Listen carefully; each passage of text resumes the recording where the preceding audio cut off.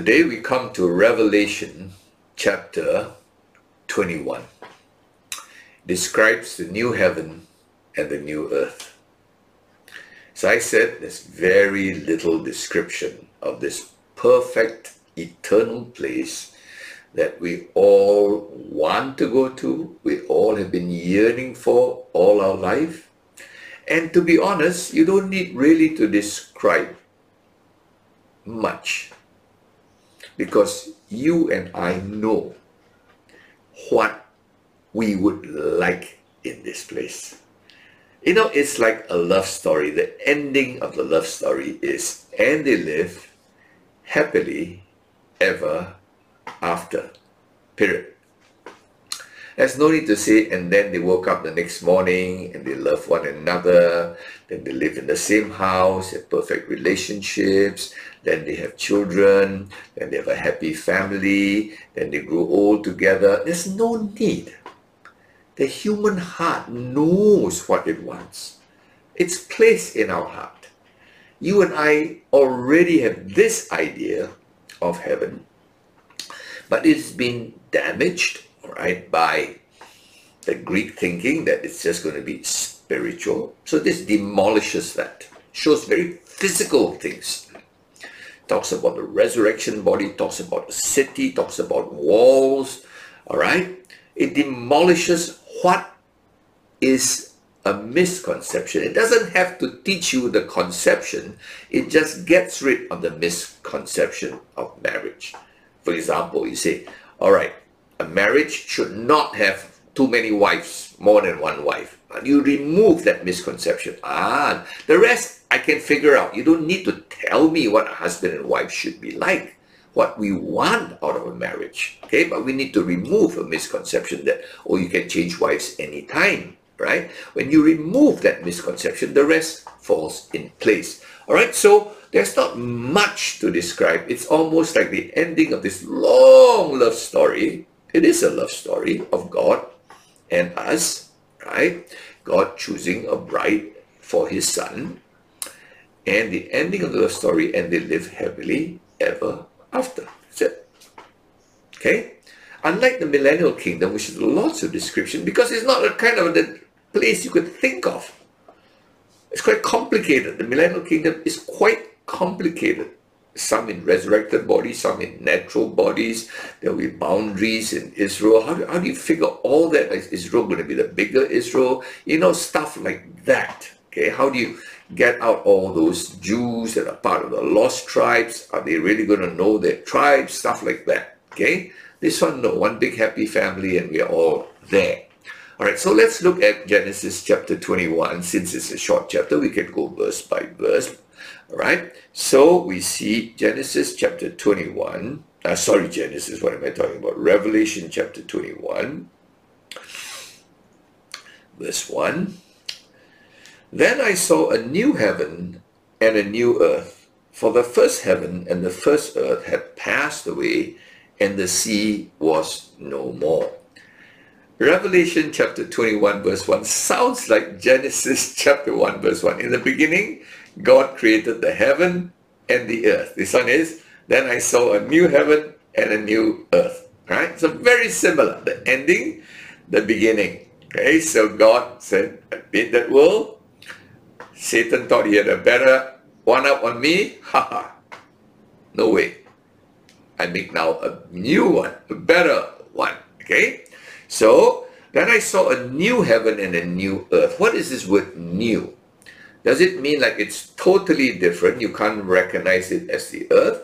You can't recognize it as the heaven. I don't think so. Because we were given new bodies, resurrected bodies, we can recognize one another. In other words, we don't go to heaven and I'm Paul Choo on this earth and I go to heaven totally different. It's not Paul Choo anymore, right? So you can't call it earth if it's not like earth anymore. So the word new here simply means perfectly renovated, without all the bad things in it, the corrupted things in it, right? The degenerated and deformed mutations in it, all right? So it's a new heaven and a new earth. Okay, so it is something similar and yet not similar. Right? It's same and different, so to speak. What happened to the old one? The old first heaven and the first earth had passed away. 2 Peter chapter 3 verse 10 describes heaven and earth gone. Okay? Totally gone. 2 Peter chapter 3 verse 10. Now the interesting part, it says here, and the sea was no more. Why in the world did God take away the sea? I mean, half of the world is of this present world, in fact more than half, is sea. Okay, water makes up a lot of this earth. Now we must understand the biological purpose of the sea. The sea is the sewage plant of the earth. Honestly, if there was no sea, all the sewage that man, the discharge, the dirt that man puts into the rivers goes into the sea. By all rivers would have been polluted beyond recognition. Okay? The sea, because of its salt, its salinity, has been the sewage plant of the earth. It cleans up all the dirt, the junk we put into the waters, and then it purifies it, evaporates, goes up, and comes down, another cycle of clean water. So we don't need a sewage plant in the new heaven and the new earth. Right? Does that mean there'll be no more water on earth? I don't think so. If this is the seas, no one ever said the lakes are no more, the rivers. In fact, there will be a river, so it's got to flow somewhere. So, of course, we don't need a sewage plant. We have lakes. Now, fresh water, honestly, is much nicer to swim in than seawater. When I go to the sea, one of the reasons I don't like to swim in seawater, I feel so sticky after that. Right? So even if people go for a beach holiday, interestingly enough, the vast majority of people have the sea in front for viewing. Then they swim in the pool in the hotel and they view the sea, right? So honestly, nobody's going to miss the sea. They will miss water, but there will be plenty of water in this world. Okay, so that's probably the reason why there's no more sea, if you understand a bit of biology. Verse 2, and I saw the holy city, New Jerusalem, coming down out of heaven from God, prepared as a bride adorned for her husband. So the new city called New Jerusalem comes down out of heaven. So it comes down from heaven to earth, right? Now, this new city will be the capital of the new universe. The unified heaven and earth will have a capital. Right now, there are lots of capitals in countries. They all compete with one another. They fight with one another, all right, for power. And in the end, there'll be one capital, unified, heaven and earth, right? So the capital of the universe is God's permanent address. You ask me, what's your address, God? My address is New Jerusalem, right? Hebrews chapter 11, verse 10 said, Abraham looked for a city which had foundations, whose builder and maker is God. Hebrews 11 verse 10, right? That is the new. He saw that long ago. Now, is the New Jerusalem a city or a bride? Is it a place or a people? That's very interesting, all right? It says, I saw a holy city come down, but it is prepared as a bride. Now, which is it? Is it a place or a people? City is a place, bride is a people. It's both. Right? Now you say, come on. I ask you, Israel. Is Israel a place or is it a people? It's both. You see, God chose the people of Israel to be his people and give them a place called Israel. Okay, so it's both. A city is a place, a community.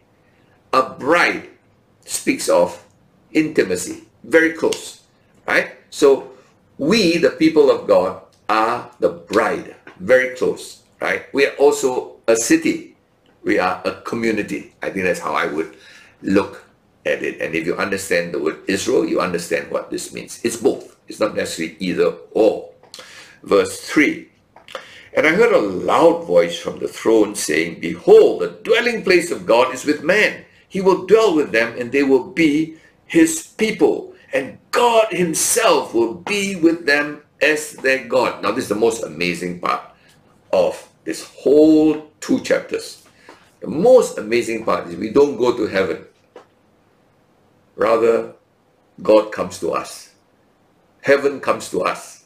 In a sense, what is heaven? Heaven is the place where God is. right? If there's no God in heaven, it's not heaven. So I say heaven is a realm, as I said earlier. It's not a place. A place is not, you ask me, where is my home? My home is where my heart is, where my family is. You take away my family, that's not my home. I don't care about the place, right? So it's the same thing, all right? So in other words, we don't go somewhere, rather God comes to be with us. Now that's the amazing part. People always think God just sits there and you know, just waits for us. Passive God. No. Our God's not one of those gods is up there, right? This is Emmanuel. This is God who told us in the Garden of Eden, he wanted to be on earth with Adam. But because of sin and the sin cursed earth, he is separated from the earth. Now he's coming right back to Genesis chapter 1, where he will walk among men. Then later he sent his son, Jesus Christ, who he said, he shall be called Emmanuel, God with us. Then he sent after that the Holy Spirit to live in our heart. Can you see God the Father in the Garden of Eden? Jesus Christ, right, walking among men, and then the Holy Spirit walking in men, and one day all three will be on earth with us. That is called unity, that's called reconciliation, that is called perfection, right? That's heaven, when our Creator is with us forever and ever. All right? So we will see from Revelation 21 verse 3 to verse 8, what is the description of heaven? I want you to just watch carefully as I read on. The description of heaven is much more about a person than a place. He is always about the Creator, Jesus. All right?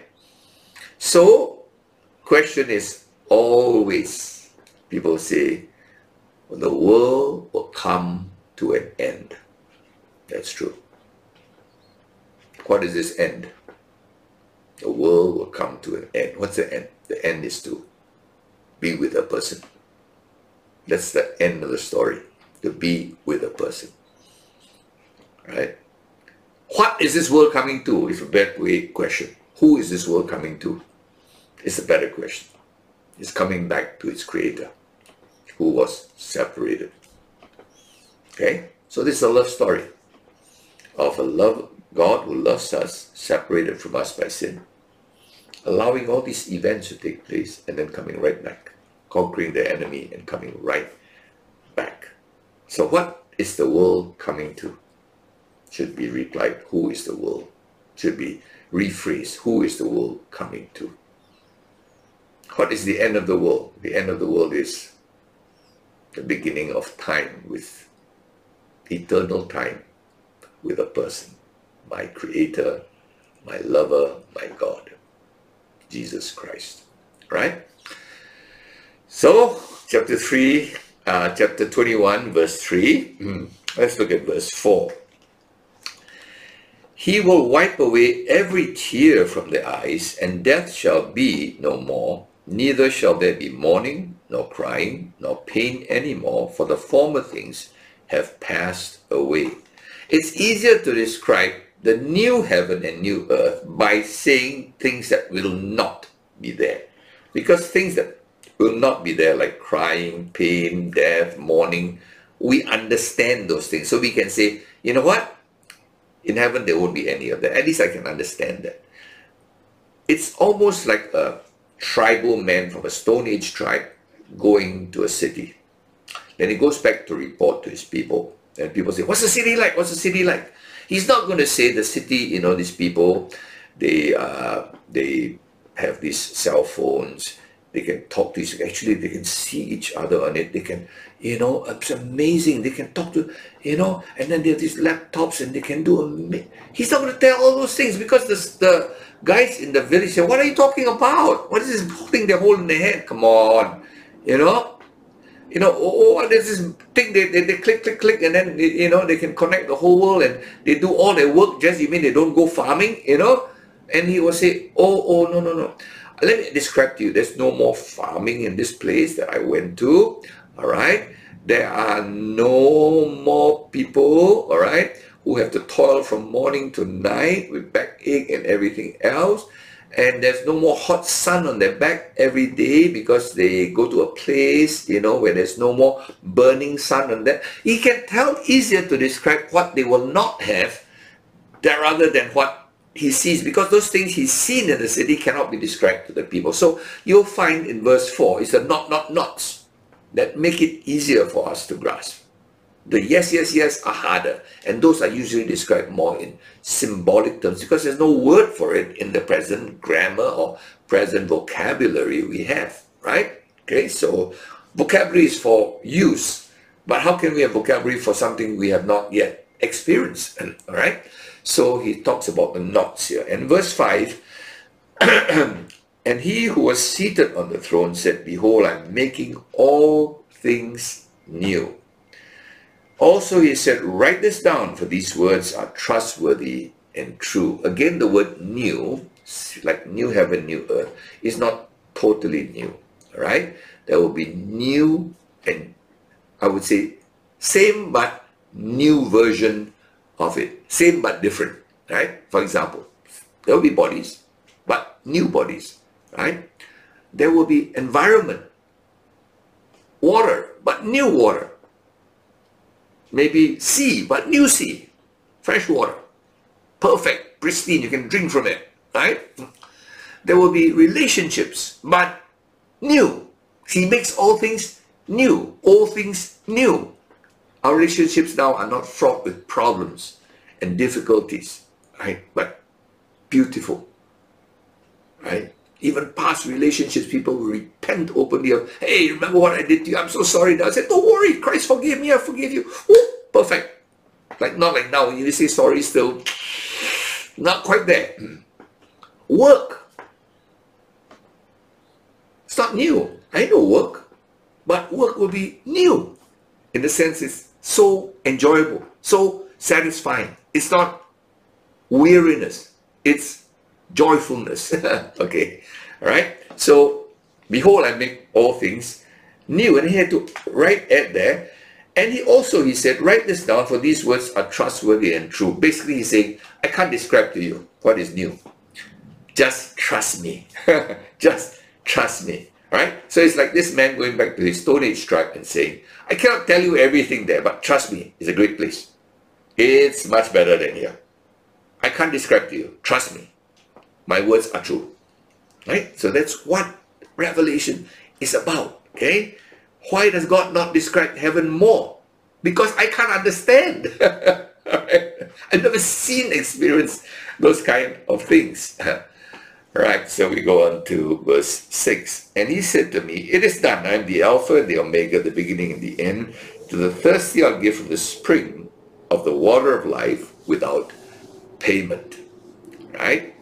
So here we see Alpha and Omega, beginning and the end, the Genesis and the Revelation. Right? We read the Bible without Alpha nor Omega.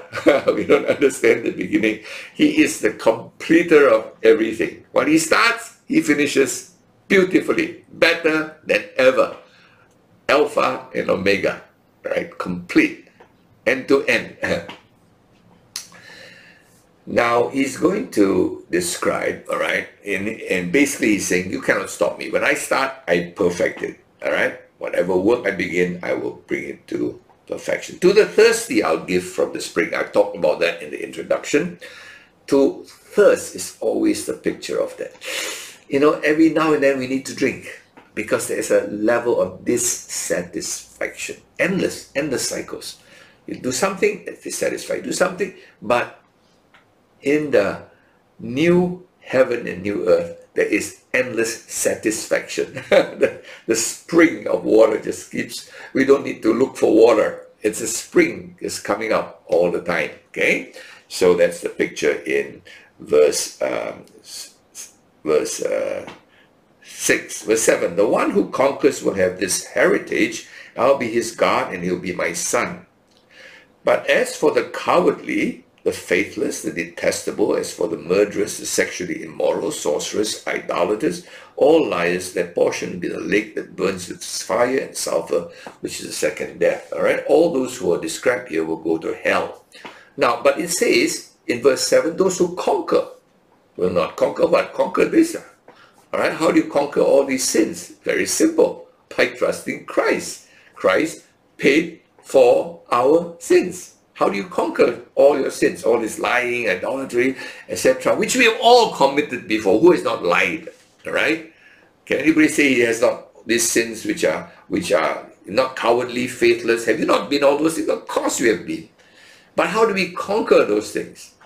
Through the conqueror, through Christ, who said, it is finished.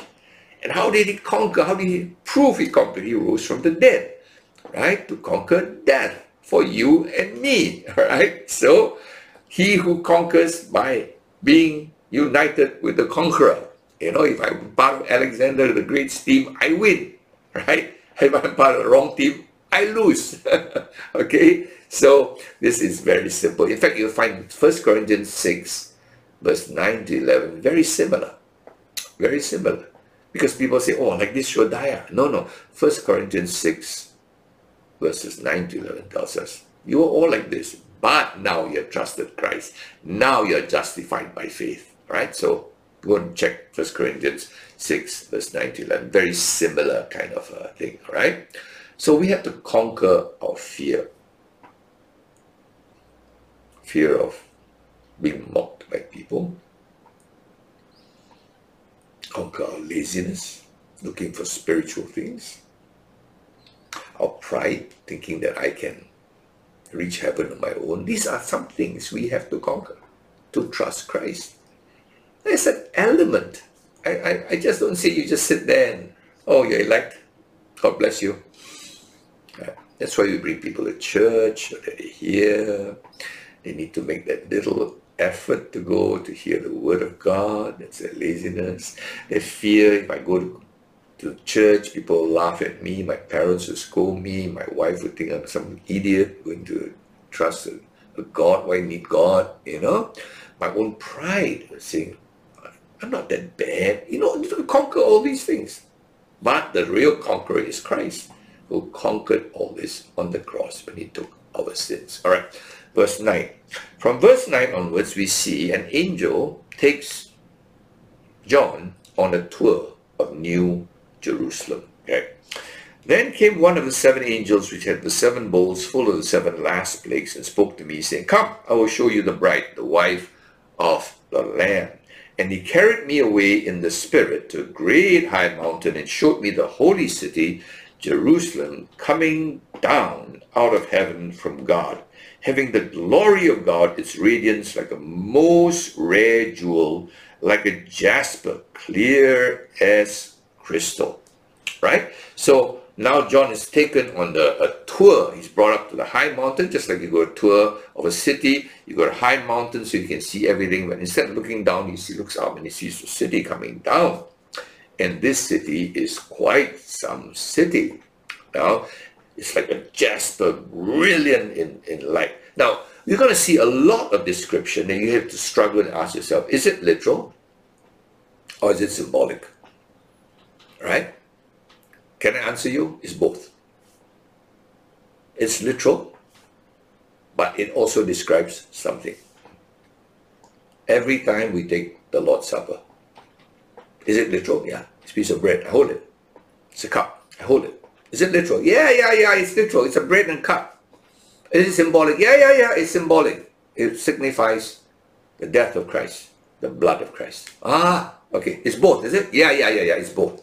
Okay? So it's baptism. What is it? Literal? It's both. You enter the water. Yeah. But is it symbolic? Yes. Okay? So that's all. So when you read this, try to figure out. God's trying to show you something from something that you can hold and experience and understand. But it brings you onto something bigger than that. Okay? So when we see all these things, like it's like a jasper, right? Like a jaspers. John, I don't know what jasper looks like. I think it's brilliant, white, brilliant light. I think, all right? I may be totally wrong, because it says next word is like a jasper, not a jasper, like a jasper, clear as crystal. So it's like crystal clear. So the city is like, whoa, like a beautiful crystal clear city coming down, right? Unlike brick walls that block things off. Everything you can see through in a sense, like the crystal you see right through. There are no barriers. There are barriers, but no barriers, so to speak. Hard to figure out again, all right? Then it says in verse 11, verse 12, it had a great high wall with 12 gates, and at the gates 12 angels, and on the gates the names of 12 tribes of the sons of Israel inscribed. On the east 3 gates, on the north 3 gates, on the south 3 gates, on the west 3 gates. Okay, so we see a great high wall. So this city comes down. Later we realize it's a cube, and yet there's a high wall around it. What do walls signify? Walls signify possession. If I have a piece of land, it's not that I'm afraid of anything. I just build a wall to say this is mine, right? So a wall signifies those are inside belong to me. People inside feel intimate because we all belong here, right? So if you have a garden, a nice garden, you generally put something to say, this is mine. All inside are together, right? So that's just a picture. Is there a real wall? I think so. I believe there is. And what does it signify? Exactly what I said, okay? So it is that. And then there are 12 angels at the 12 gates. There are 12 gates and the 12 angels. Again, God reminds us that we are made in His image. Angels are made to serve us. That's found in Hebrews. Are they not ministering spirits? Right? So, in this new heaven and new earth, we see the angels. Now we are blessed by what angels do for us, but I don't see them. But because my Greek mind, I cannot believe they're angels. Most Christians don't believe they're angels. So God's going to tell you, hey, they're real. The spiritual world is real. Okay? It's not just far, far away. It's right next to you. So at the gate, you're reminded, all your life, you've been served by these wonderful, faithful servants whom God has given to us. And then the name of the 12 tribes of Israel are written on the gates. What's that to remind us? Our salvation came through the Jewish race. Remember that. Never forget that. It's so bizarre that, let me tell you, Jesus was a Jew, all right? Can I tell you that again? Jesus was a Jew. How can we hate Jews? Right? It's through the Jews we have our salvation. And yet today we have a replacement theory that throws the Jews out. No. Our Old Testament is Jewish, right? Written by Jewish. The entire Bible was written by Jews except Luke. Christ was born a full-blooded Jew. Remember that. Okay, for people, Christians who ignore the Jews, reject the Jews, throw Israel out of their thoughts and replace it with the church as if they were a piece of junk God threw away. Remember that. All right. Then in verse 14, and the wall of the city had 12 foundations. On them were the 12 names, the 12 apostles of the Lamb of Jesus, the 12 apostles. Judas removed, Matthias replaced. Why are they the foundations, right? The 12 apostles. That's where we got our truth. This wonderful truth that allowed us to go to heaven clearly was given by the apostles. The gospel clearly written, given by them. All right? Verse 15, and the one who spoke with me had a measuring rod of gold to measure the city and its gates and walls. You mean God need to go and measure, all right? Or whoever, this angel need to measure. Measuring just speaks of ownership. When you own something, you measure it. You always do. You own a new house, you make a surveyor check everything. This is mine, right? From this boundary to this boundary, mine, right? Yeah. Measure it, okay? That is simply a picture of clear ownership. Okay? And then it says, the city, verse 16, lies foursquare, its length the same as its width, and he measured the city with his rod, 12,000 stadia. Its length and width and height are equal. No, it's a cube. Jerusalem is a cube. Most cities we know of are a square. We don't measure the height. This one is a perfect cube. And 12,000 stadia. Number 12, you keep seeing 12 apostles, 12 names, 12 angels. 12 always speaks of God's people. God's government is 12, 12, 12, right? So 12,000 stadia is how he governs the city. 12,000 stadia, I just read the commentary that it is about 2,000 kilometers. A cube, 2,000 kilometers. 2,000 times 2,000 times 2,000 kilometers. I'm told it's about the size of Europe as a cube. Or if the moon, they say, is hollow, let's say the moon is hollow, this cube will just fit into this hollow moon sphere. That's big. So all of God's redeemed people can be in this city. Of course, we're not on the ground level alone, because we can move, all right? We can levitate, we can fly, right? Okay, we take the whole cube. We actually live multi-story, right? In this whole cube. It's like Singapore now is to build higher and higher and higher, but we can't build 2,000 kilometers high. You can't even build 2,000 floors, right? Okay, but that's how it'll be. So there's a lot of space in this cube. A cube actually is the perfect proportion, right? Beautiful proportion, okay? And the Holy of Holies in the temple, in the tabernacle, was a cube, right? A perfect proportion. So I think that's what it signifies, okay? That's verse 17. He also measured its wall, 144 cubits by human measurement, which is also an angel's measurement. This is probably the thickness of the wall. It's about 70 meters thick, this wall, right? This wall is just to say we all belong inside, right? So that's the, I don't know how high this wall is, right? But the whole city is one crystal cube, like a crystal cube.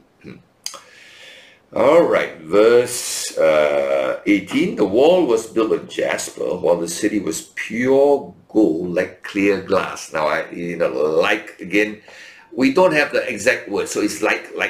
It's something we like the man who goes back to his Stone Age tribe says, this thing they hold in hand like a square, like a square, but it can talk.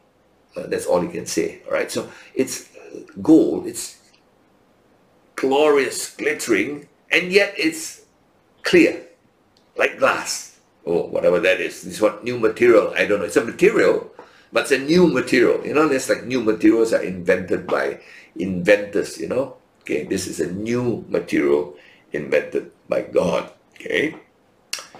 The foundations of the wall of the city were adorned with every kind of jewel. The first was jasper, the second sapphire, the third agate, the fourth emerald, the fifth onyx, the sixth carnelian, the seventh chrysolite, the eighth beryl, the ninth topaz, the 10th chrysoprase, the 11th jacinth, the 12th amethyst. So 12 precious stones. Now, interestingly enough, just looks like a bundle of names to me, which I don't even know. I don't care about jewels. They don't really amaze me. But gemnologists say this is a very strange list. Very strange. Because all these 12 precious stones, gemnologists divide stones into two major categories. Right? One is called isotropic gems.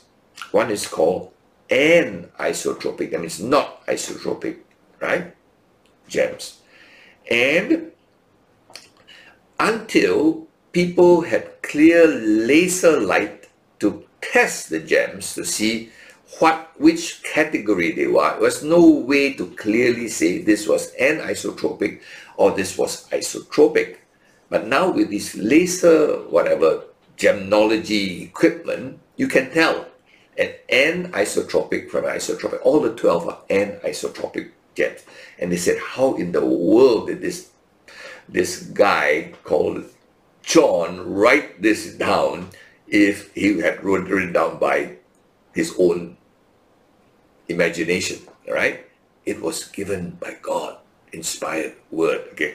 This, you believe me or don't believe me, I read it in a commentary, all right? So, but you can check it out if you want to, all right? And so in other words, this wall is so amazing. When you look at it like, wow, okay? And when people see like a 50-carat diamond here, I don't know whether there's such a thing. Whoa, it's so amazing, but this is maybe zillion carats or whatever, I don't know, right? Everyone's like literally beautiful, just amazing the eyes, right?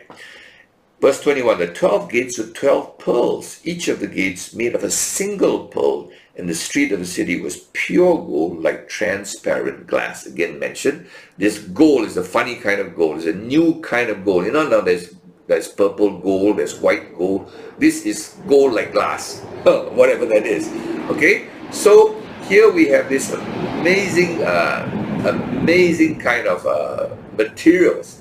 But one of the materials is the gate, which is massive. It's made of a pearl. I don't know how an oyster is that big. All right, God must have some oysters somewhere. But what does a pearl signify? A pearl signifies something beauty out of pain. You see, a pearl, if you understand how pearls are made, a little grit of sand, a bit of sand entered the oyster, and then it irritates the oyster so much that it produces a mucus or something that coats the sand so that it won't irritate the poor oyster. So these layers of coating finally become a pearl. So cultured pearls are made by purposely putting a grit or sand or whatever, an irritant into the oyster to make the pearl. So a pearl always speaks of beauty out of pain. And I think it reminds us that all this beauty came from a suffering of a Savior, Jesus Christ. Okay? So that's the reason why, unlike all the rest of the gemstones, this was a pearl. Okay, and then we have verse 22. I saw no temple in the city, for its temple is the Lord God, the Almighty, and the Lamb. What's a temple? A temple is a place where God is. So why there's no need for a temple here? Because God's everywhere here, right? God's presence fills this whole place. Okay. Otherwise, for the Old Testament Jews, they saw the cloud come, the presence of God, over the Ark of the Covenant, right? God's presence is there. That's why it's called a temple. Now we are called the temple of the Holy Spirit because the Holy Spirit dwells in us. But in this new heaven, new earth, God dwells there. No need a special place. He's in every place. Okay? So that's quite amazing. And verse 23, and the city has no need of sun or moon to shine on it, for the glory of the Lord gives it light, and its lamp is the Lamb. So the glory of God, there's no need for sun or moon to give light, right? Because I am the light. God is the light. Jesus is the light. Verse 26, they will bring into it the glory and the honor of the nations. International city. We will still have our uniqueness. We all still, every tribe, every nation will be there. And we will rule in different places. There'll be amazing diversity and perfect unity as God has always wanted. God is not boring. It's not uniformity and unity. So there are nations. They bring the glory to this God in this new Jerusalem. Wow. Can you picture it? If you say yes, I say you're not honest. Can you have a Hint of it? Yes. Is it amazing? Yes. What is it like? Don't know. I really cannot fully picture. It's like the tribes finally, after this man comes back to the city and tells his tribe, his Stone Age friends, they said, do you understand what I said? And they said, no. But do you want to go there? Yes. All right. That's the answer. Okay. So that is the yearning of our heart for this perfection, but it's so perfect. We've never seen it. We've never experienced this kind of thing. It's so big. It's so massive. It's so bright. It's so glorious. We've never seen anything like that. But I want to. All right. So some international city with amazing diversity and yet amazing unity. Oh my goodness, this is in language, in our love for one another, unity, right? Verse 27, but nothing unclean will ever enter it, nor anyone who does what is detestable or false, but only those who are written in the Lamb's book of life. So it just ends by saying, make sure your name is in the Lamb's book of life, and you will be there. That's all I need to know. I don't need to know too much. I need to know my name is there, inscribed on his heart, right? In the book of life. It's not been erased by my sin, but it's left. The day I trusted Christ, it was in permanent ink. All right. So I hope that this chapter 21 whets your appetite. But honestly, it cannot fill in the details. It's not possible. If I can understand what heaven's like, it's not heaven. It's not heaven. It's just, okay, good place. Because my experiences are so limited. But it's unlimited in heaven, beyond imagination. That's why it's only described in Revelation 21 and 22 and not much else. May God bless you. May God say to you in your heart that, wow, I want to be with this amazing God in this amazing place for all eternity, where my heart will be filled with the river of life, of water, river of water of life. And the Lord bless you, and you will be there if you trust in the one who conquered our sins on the cross.